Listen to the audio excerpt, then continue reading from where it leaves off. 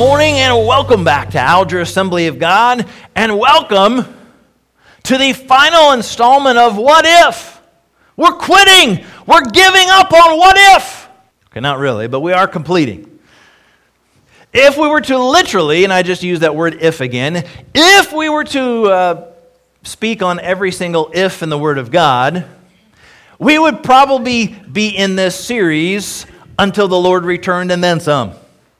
So we're going to end right here today, but we have been looking at a number of these if scriptures. What would happen if we lived a certain way? What would happen if we lived according to the Word of God? What would happen if we developed some of these principles in our hearts and in our lives?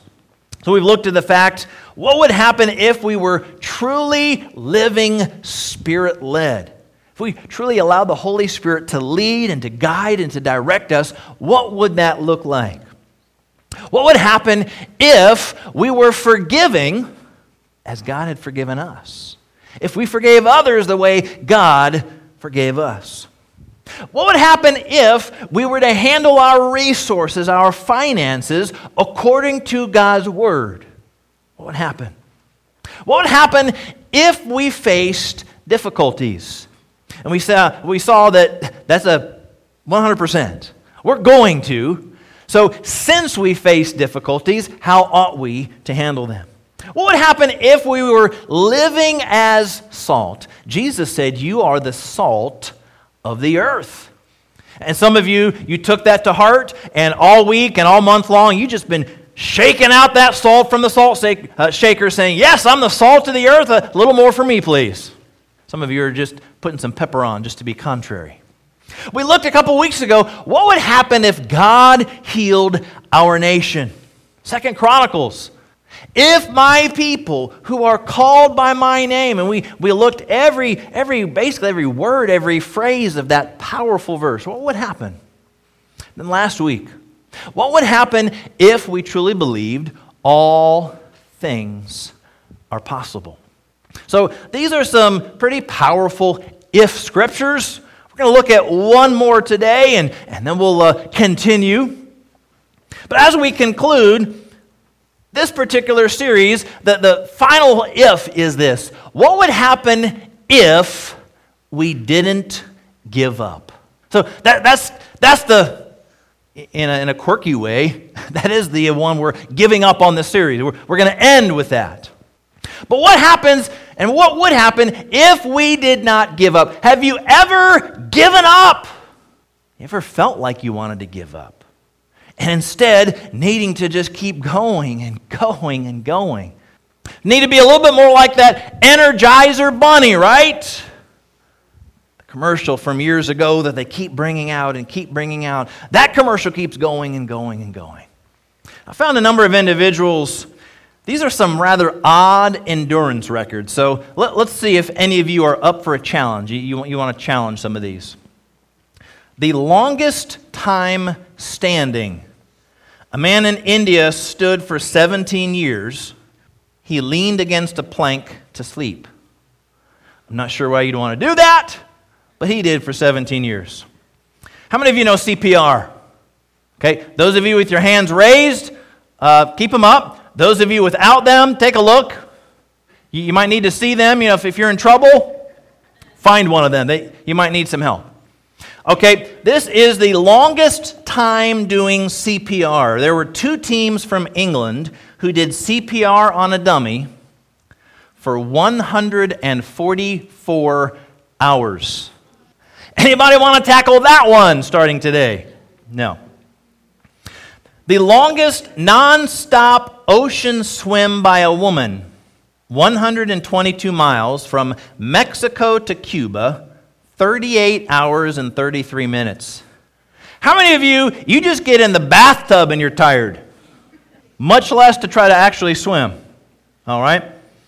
Typewriting. That ancient,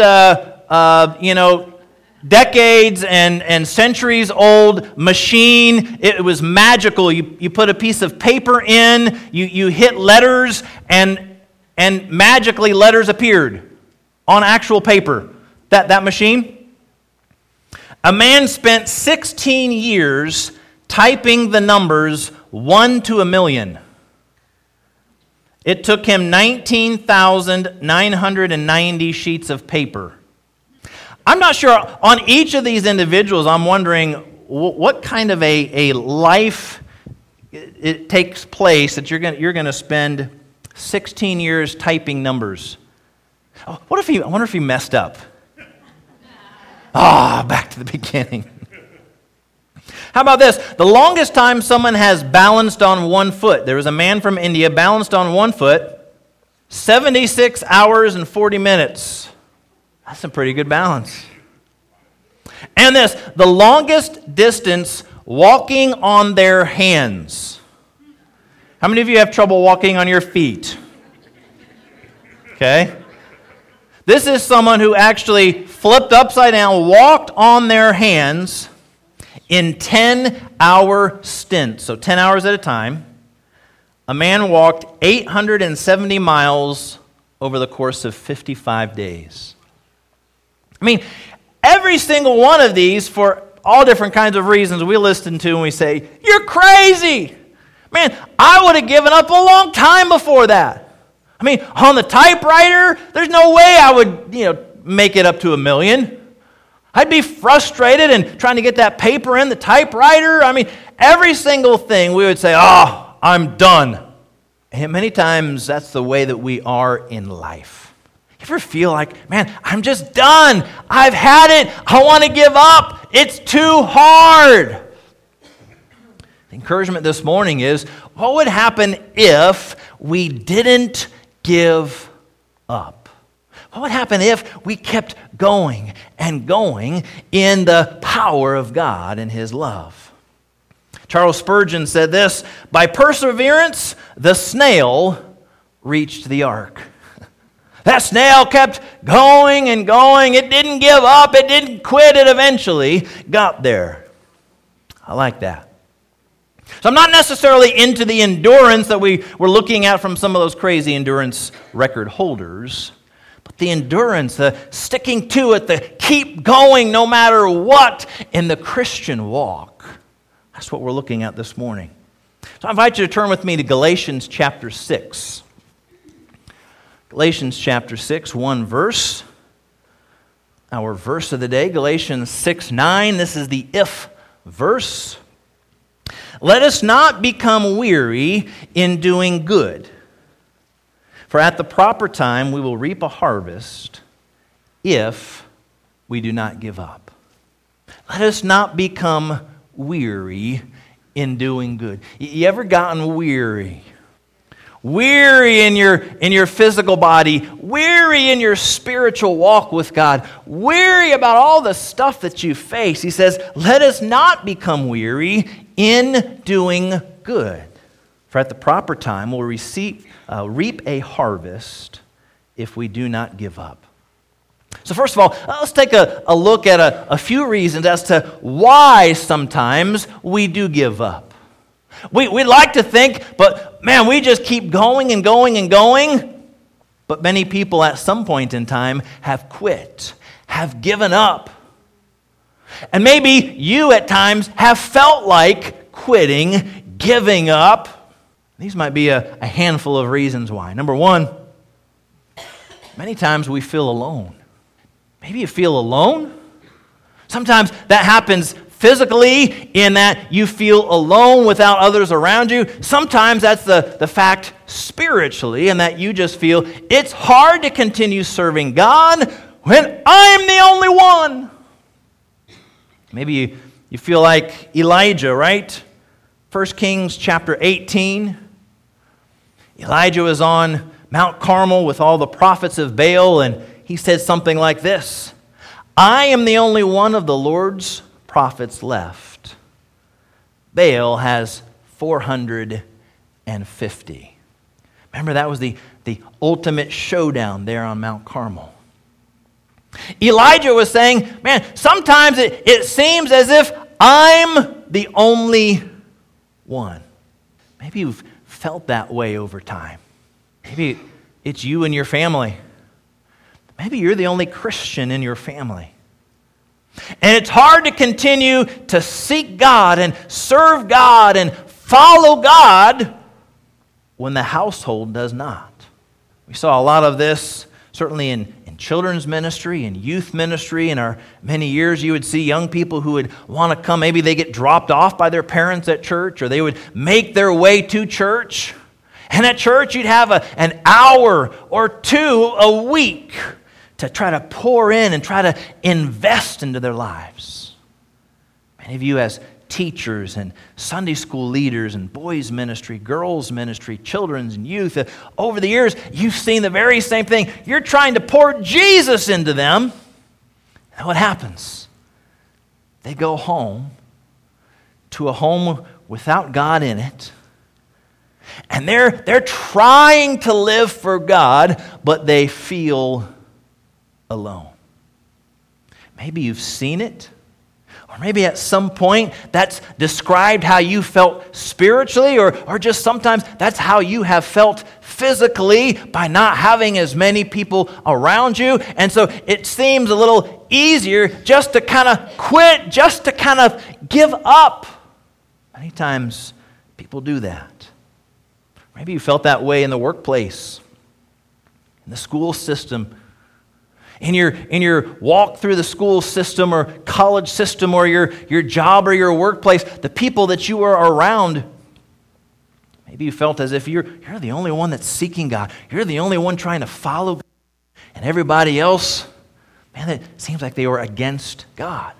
It made it a challenge. It made it difficult to keep going for God when everybody else seems to be against those decisions that you're making. Going to church instead of going out with them on a Friday or Saturday night, Sunday. And so all of these situations, you feel as if you are the only one. Reality is, you're most definitely not alone. Many times it feels that way.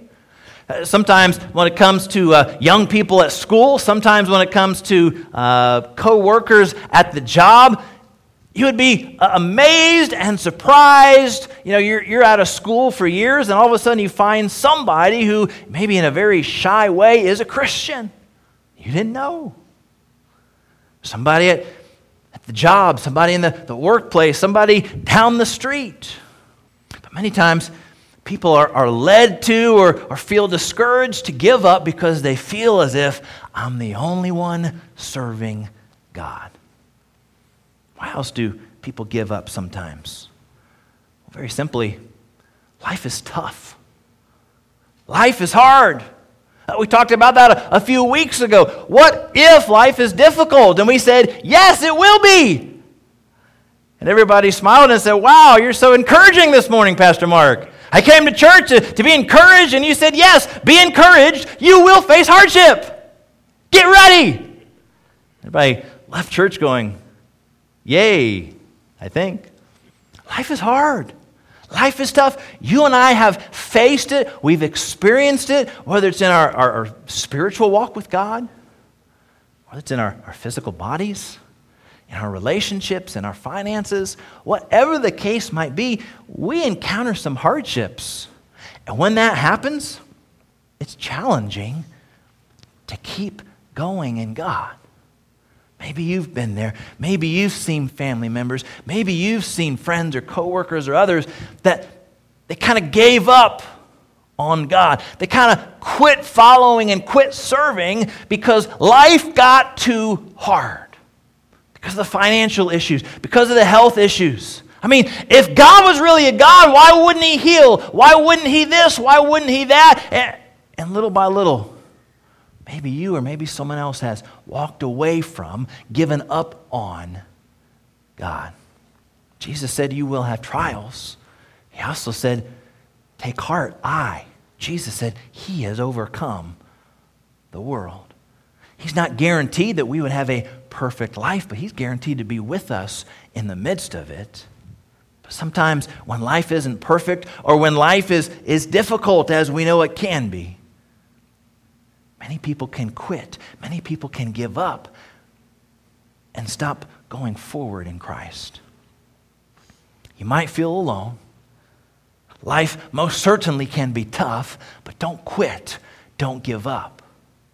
Why else do people many times give up? Because sin is tempting. Sin is tempting. Many people who have formed their walk and formed their life with God have walked away because they've gotten wrapped up and entangled in a life of sin. Sin is tempting. And the enemy is very good at making it appear even more appealing. The Word of God is clear that sin is tempting, that sin is pleasurable for a season. The Bible is very honest and clear that God in His Word is not trying to, pull the wool over us and say, sin doesn't feel good. It says sin is pleasurable for season. But that short season many times leads into a longer season, Maybe you've seen individuals who had started their walk and started their life with God, or maybe you've looked at some of your own situations over the years, and as they have gotten wrapped up in a sin, they begin to be more and more entangled in the life of sin and less about the life and the walk with God. Everybody's doing it. Why not you? It's no big deal, so why not take part? Whether it's taking part in what others are doing at school, in the workplace, the job force, our family situations, the temptation of sin is strong. Why be honest about money and finances? Why be honest on tests at school? Why study if you can just steal the answers off of somebody? Why be honest on your taxes? There's no tax agent with you while you're following it. Why follow through with what God's Word has to say with treating people? Why follow through with what God's Word has to say about a life of purity and holiness? Let's just take part in what everybody else in the world does. So many times people feel alone. Many times they encounter a life that is hard and tough, and in the midst of it, they are tempted beyond measure with sin, and it can get easy to be caught up into it, following after the sin rather than following after the Savior. Don't give up. Here's a final thought. No doubt there's more. Maybe you've got some that you would want to add, but there's a number of reasons many times people can give up. Fourth one is this: a comparison to others. We live in a very comparison-oriented, results-oriented society. Now, in many things, it's pretty easy to figure out. If you're running a race, you know who crossed the line first. The one who did gets the medal, or the trophy, or the certificate. You know, if you're playing a game of football or a game of basketball or any kind of sport, there are rules that govern who wins and who loses. Sometimes you get a little lucky. Can I get an amen from all those Buckeye fans? Okay. But whoever has the most points on the scoreboard at the end, that's the one who wins. And so you can kind of compare how many wins and losses. And if you're going to catch fish, it's the fish that's the longest or the fish that's the heaviest. If you're shooting golf, it's the opposite. You don't want the high score, you want the low score. There's all kinds of rules that govern how you compete. But it's a little harder in the spiritual world. How do we know where we're at and where we're functioning? Is it just simply a matter of how many times do I go to church, or how often do I read the Bible, or how many minutes do I read, or how long do I pray? Sometimes when it comes to our spiritual walk, we're not sure where we're at, and we start looking at other individuals and wondering, comparing ourselves to others. And when we start comparing, you're always going to find somebody that you say, wow, I'm just not like them. I might as well just quit and give up now. You think, boy, there's just no way I'd be able to have that life with God, that walk with God like so-and-so over here. And sometimes in comparisons, we get our eyes on people, and we're trying to figure out a way to rank or to justify where we're at. And sometimes comparison with others is a challenge. Maybe you grow weary in the midst of your walk with the Lord. It says, well, it doesn't seem like things are happening. Why aren't my prayers being answered? I mean, so-and-so over here in the church, man, they pray and look, God does this and God does that and God blesses this and God heals that and God... Why are their prayers getting answered and mine aren't? We're trying to, look at something that's observable. In sports, it's points. And we're grasping at everything in our spiritual walk, trying to figure out our comparisons. We don't need to compare ourselves one to another. We're simply to be who God has called us to be, learning and growing in Him. So I'm sure there's more. I'm sure you've come up with a bunch more. You're probably thinking of some more. Here's a handful of ways why many times over the years, people quit. People give up. People get discouraged. And people don't continue in Christ. So what do we do about it? How can we keep going? How can we not quit? I'll share with you 4 thoughts from the Word of God this morning. Number 1, we can remember the biblical examples. We can look to God's Word and we can see, certainly from Jesus as well as other individuals, how they faced some of the difficulties and challenges and hardships that we have and how they continued. They didn't give up. Certainly we can look to Jesus Christ as our pattern, as our example. Hebrews chapter 12, verse 3 says this, "Consider him," meaning Jesus, "who endured such opposition from sinful men, so that you will not grow weary and lose heart." The author is saying, think about Jesus. And many times we look to Jesus and we say, man, he was perfect. He was sinless. He was spotless. I could never face that. I could never be that. The writer of Hebrews is saying, consider Jesus. He endured and faced all kinds of opposition, but didn't lose heart. He kept going to the plan of the Father. Understand, it didn't say that he enjoyed opposition. What did it say? He endured it. I don't know any of us that enjoy opposition. But the pattern, the model, the example is we can endure. We can keep plodding through even in the midst of difficulty, hardship, and opposition. We can count and consider Jesus Christ as our model, Jesus Christ as our example. Keep our eyes on him. Not the comparison of the person next to us, the person across the sanctuary, that person in our family, our job, our school, our neighborhood. Consider Jesus Christ as our model. Jesus endured far more than you and I could ever imagine. We're coming up on Thanksgiving. We're coming up on Christmas. And for Christmas, we think about Jesus as the little baby in the manger. And that's true. But don't forget about what he experienced on the cross. All that he went through for you and I. And he endured that. All of the opposition, all that was done for you and for me. And you can look at individual after individual after individual. Joseph had a piece of cake life, right? Joseph in the Old Testament.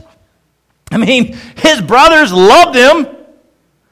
Everybody thought he was the best until he started having those dreams and they threw him in the pit and sold him into slavery, their own brother. Then God blessed and prospered him in Potiphar's household until Potiphar's wife put the moves on him and had him landed in prison. I mean, situation after situation, in the midst of it all, Joseph persevered and endured. Think about Paul the Apostle. Paul wrote about all that he had gone through, the opposition that he had faced, the whippings and the beatings and being left for dead and shipwrecked. And all that Paul went through is incredible. And yet he did not give up. He continued on in the power of God. We referenced earlier about the alluring nature of sin. That's a quote from Hebrews about Moses. Think about Moses' example. Hebrews 11:24, by faith Moses, when he became of age, refused to be called the son of Pharaoh's daughter, choosing rather to suffer affliction with the people of God than to enjoy the passing pleasures of sin, esteeming the reproach of Christ greater riches than the treasures in Egypt. He chose to suffer affliction rather than enjoying the pleasures of sin. Jesus and Joseph and Paul and Moses, there are a lot of biblical examples that show us, yes, many times you can feel alone. Yes, many times life gets hard, but you can continue in God to keep going, to not quit, and to not give up. Remember the biblical examples that God gives us in His Word. Second, how do we get going, keep going, and not quit? We've got to give up on our sins. We said many times people can get wrapped up in their sins, and that causes them to stop. We've got to give up on our sins. There's sins, there are sometimes habits or weights or hindrances. The Bible talks in Hebrews about even hindrances that can weigh us down. There might be some things we've got to give up. Free up some of those weights, some of those burdens, some of those sins, some of those hindrances that keep us from pursuing and seeking and following after God. Now, we looked at individuals who stood for many hours and swam for many hours and all of those endurance records. I mean, even the people who run short distances in track and field. How many of you have ever seen somebody run in a winter parka and snow boots? Maybe just if you're playing in the snow. I mean, there's a reason why track and field is held in the summer and downhill skiing is held in the winter, right? There's a reason why those are where they are. The runners don't run in parkas. They don't run in big boots. They run with as light of a clothing as they can. I mean, some of these sports companies, whether it's Nike or Reebok or Puma, their shoes, their gear, their outfits, their uniforms, they are specifically created to be light. You think, well, what's the big deal? I mean, a jersey is a jersey, right? A pair of shorts is a pair of shorts.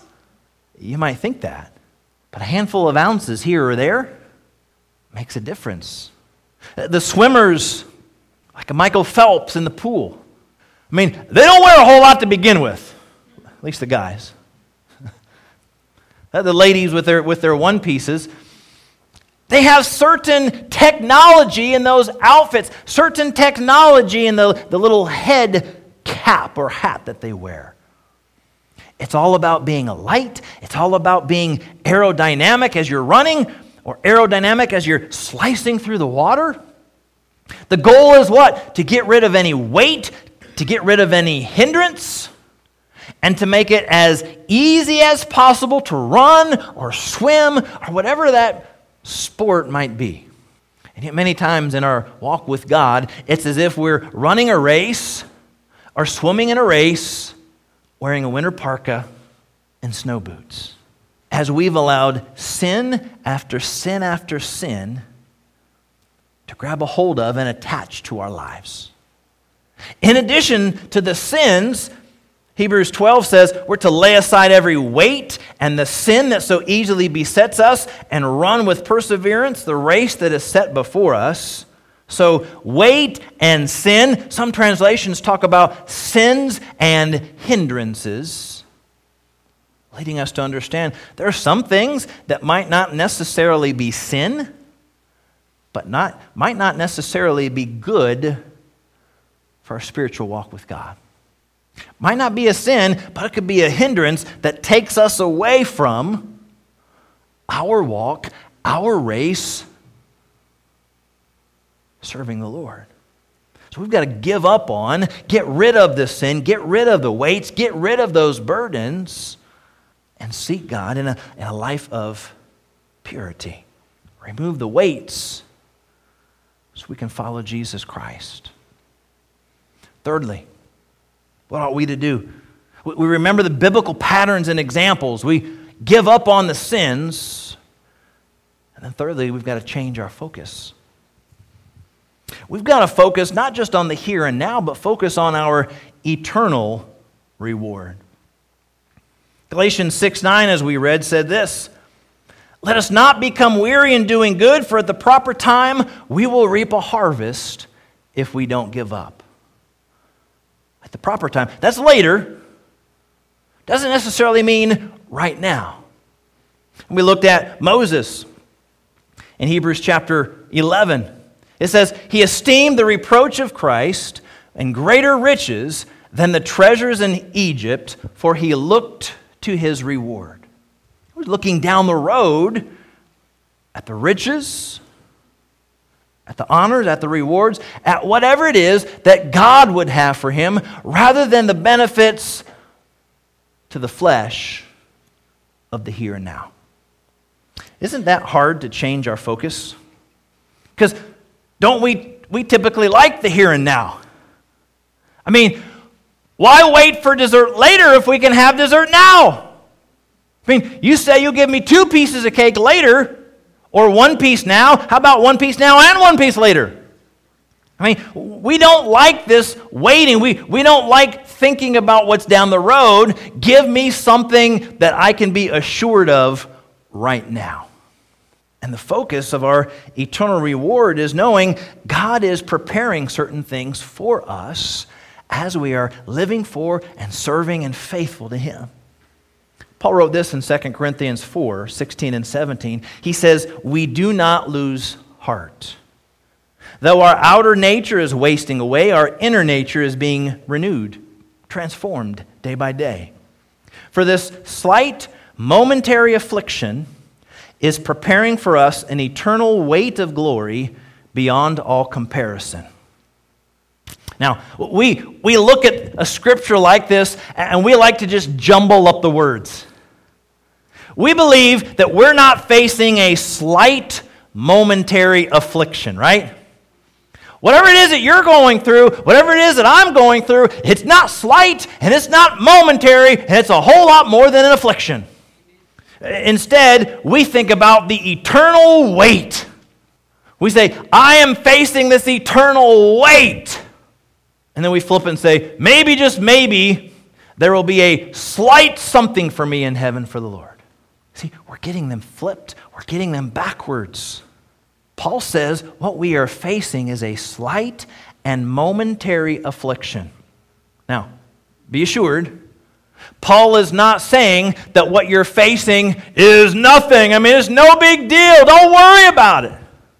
He's saying, in comparison of the weight of glory, in comparison of what is prepared for us, it is as if it is slight and momentary. How many of you faced something or you've experienced something that was just, man, it was incredible. You say, I can't believe that this was the best day of my life. You ever had a day like that? You went somewhere, a trip, a vacation, a family, something. Oh, this is the best day of my life. Would you literally say that in comparison to your first day in heaven? Probably a little bit of a difference, right? In comparison, that best day ever would be slight and momentary when compared with the eternal glory and splendor of heaven. In much the same way, I believe Paul's saying, listen, life is tough, life is hard, but the stuff that we are facing, it is slight and momentary in afflictions in comparison for the eternal weight, the eternal glory, all that Christ is preparing. So we've got to change our focus. We're focused on the here and now, and we're focused on all of the stuff that's temporary. And it hurts, and it's hard, and it's tough, yes. But let's make sure that our focus is on the Lord. Let's make sure that our focus is on what is being prepared for us and how we are preparing for the future, for our walk with God in heaven. Change our focus. And finally, one of our favorite topics, one of the favorite things we just love to do, is we've got to trust God's timing. You see, in Galatians 6:9, what did Paul say? He said, we will reap a harvest at the proper time. Now, Paul, why did you have to go do that? Why did you have to go and talk about the timing of God? I mean, couldn't you have just said, you will reap a harvest guaranteed whenever you want it? Whenever you're good and ready, just say, God, I'm ready. Ding, ding. Raise my hand like I want a refill on water, I want a refill on my pop. Ding, ding, God, I'm ready. He said you'll reap a harvest at the proper time. If we're faithful, we don't give up. God has a time for everything. Ecclesiastes writes about that. A time for everything. Everything is beautiful in its time. The day is like 1,000 years. 1,000 years is like a day. Oh, we don't like that scripture either. Right? Now you've heard about the individual. He was reading that scripture and talking with the Lord. This made-up story. But he meets the Lord. He says, well, a day is like 1,000 years. So that probably means like, a second is like, hundreds of years to you. God says, well, yeah, I guess so. Well, it probably means that like $1 million is probably like, a penny to you. Oh, well, probably so. So the man, he puts 2 and 2 together and he's coming up with 4. He says, so God, can I have $1 million? God turns to him and says, sure. Just a second. Just a second. We want our time. We don't want God's time. And it's one of those things we see all throughout the Word of God, all throughout Scripture. It's trusting in God's timing. And day after day, it's a challenge for us when it comes to trusting and when it comes to timing. Because we want everything and we want it now, on our time. We want to be healed now. We want the restoration of our relationships to be completed now. Finances provided now. Bodies healed now. I mean, everything we want it now. Because about everything else in the world we can get now. A couple generations ago, microwave was big stuff, right? You didn't need to open up that big range oven. Pop it in the microwave. Oh, things were so much quicker, so much faster. In today's culture, microwave seems ancient. Way too long. 3 minutes for popcorn? What, are you crazy? I can get in my car, drive to McDonald's, go through the drive-thru and be home before that bag of popcorn is done. What, are you crazy? And you go through that drive-thru with the convenience of just sitting in your air-conditioned or your heated vehicle, driving around a little building and lowering your window and passing some money and getting food. And you get frustrated if it takes you 2.5 minutes instead of 2 minutes to get through. Because we want it now. Just about maybe a generation or so ago, internet was dial-up. How many of you had dial-up in your home? Kim and I were just married. We were in Galion, first little house. We had some dial-up internet on this big tower of a computer. And you'd plug that phone line in. If you're on the computer, you couldn't use your phone line, because it'd have to make all those sounds and noises to connect to the internet. And you'd wait and wait and hear some more squeals and noises. And finally, you'd be connected. Now today, through tablets, cell phones, so many with smartphones, the power of the computing in our smartphone blows away computers that generations ago, even just a handful of years ago, had. I mean, in high school, I loved reading the newspaper every day. USA Today. So they had national news.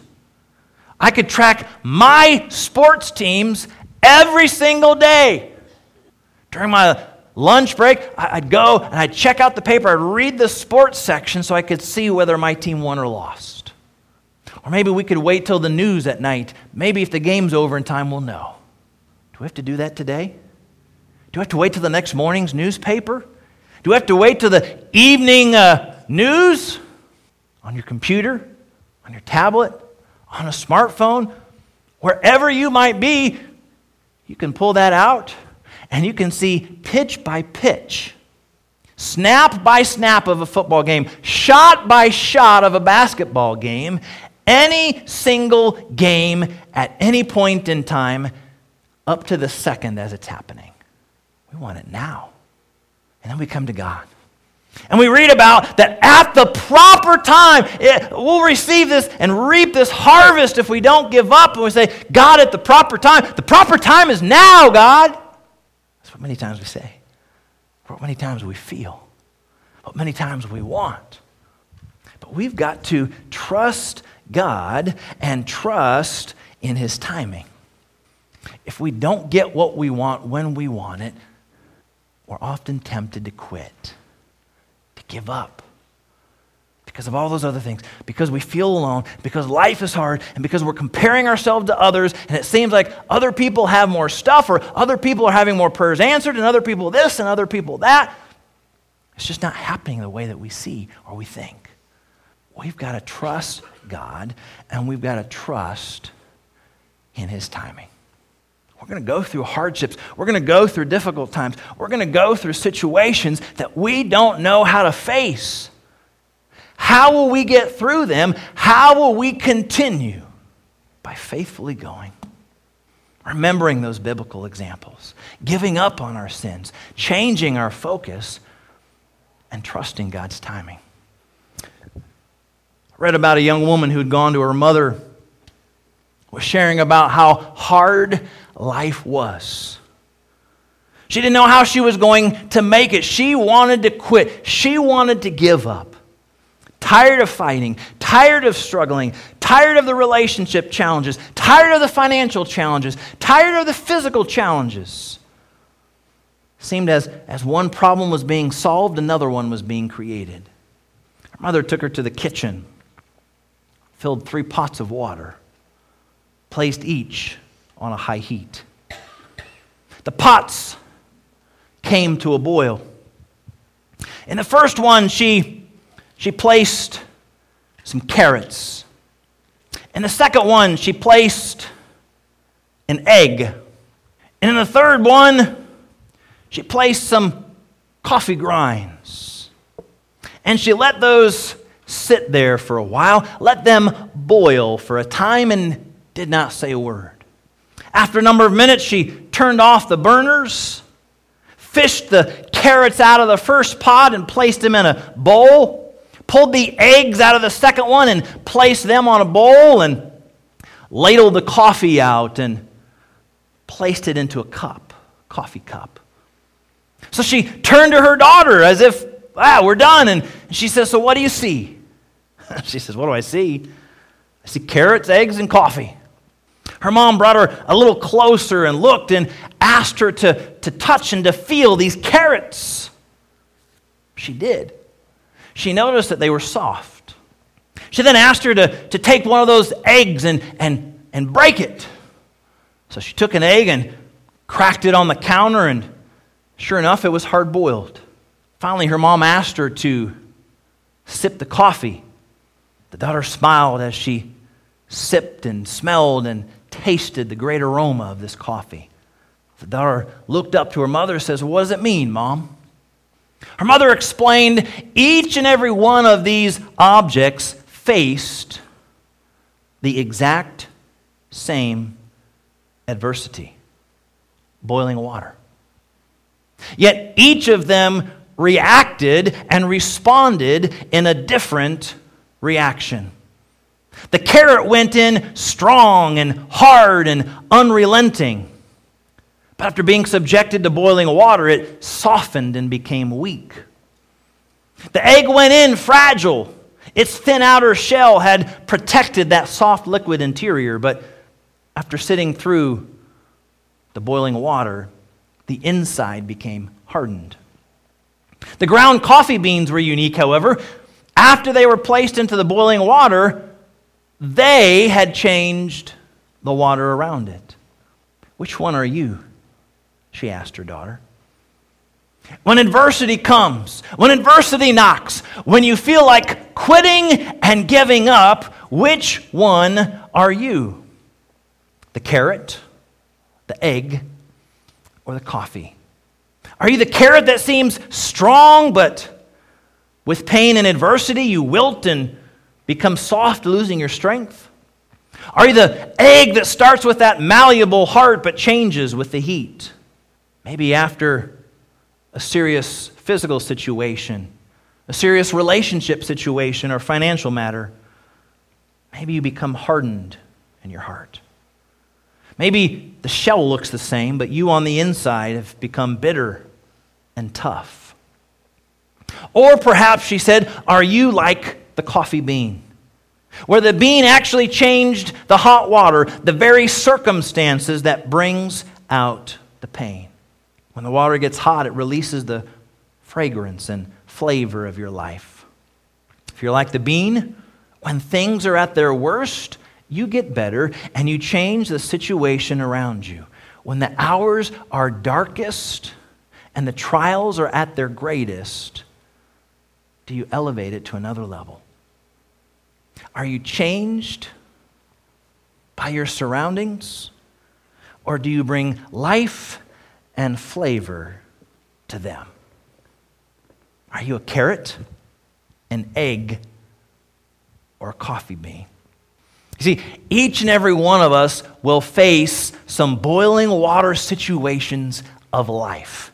It's going to be hot, it's going to be hard, it's going to be difficult. Sometimes life is that way. Are we going to keep going and in the power of God, allow Him to do His work in us? That's a question for you and for me. Paul says, as he writes in Galatians, don't become weary, for we'll reap a harvest at the proper time. Not your time. We'll reap a harvest at the proper time if we do not give up. I encourage us. I encourage you not to give up.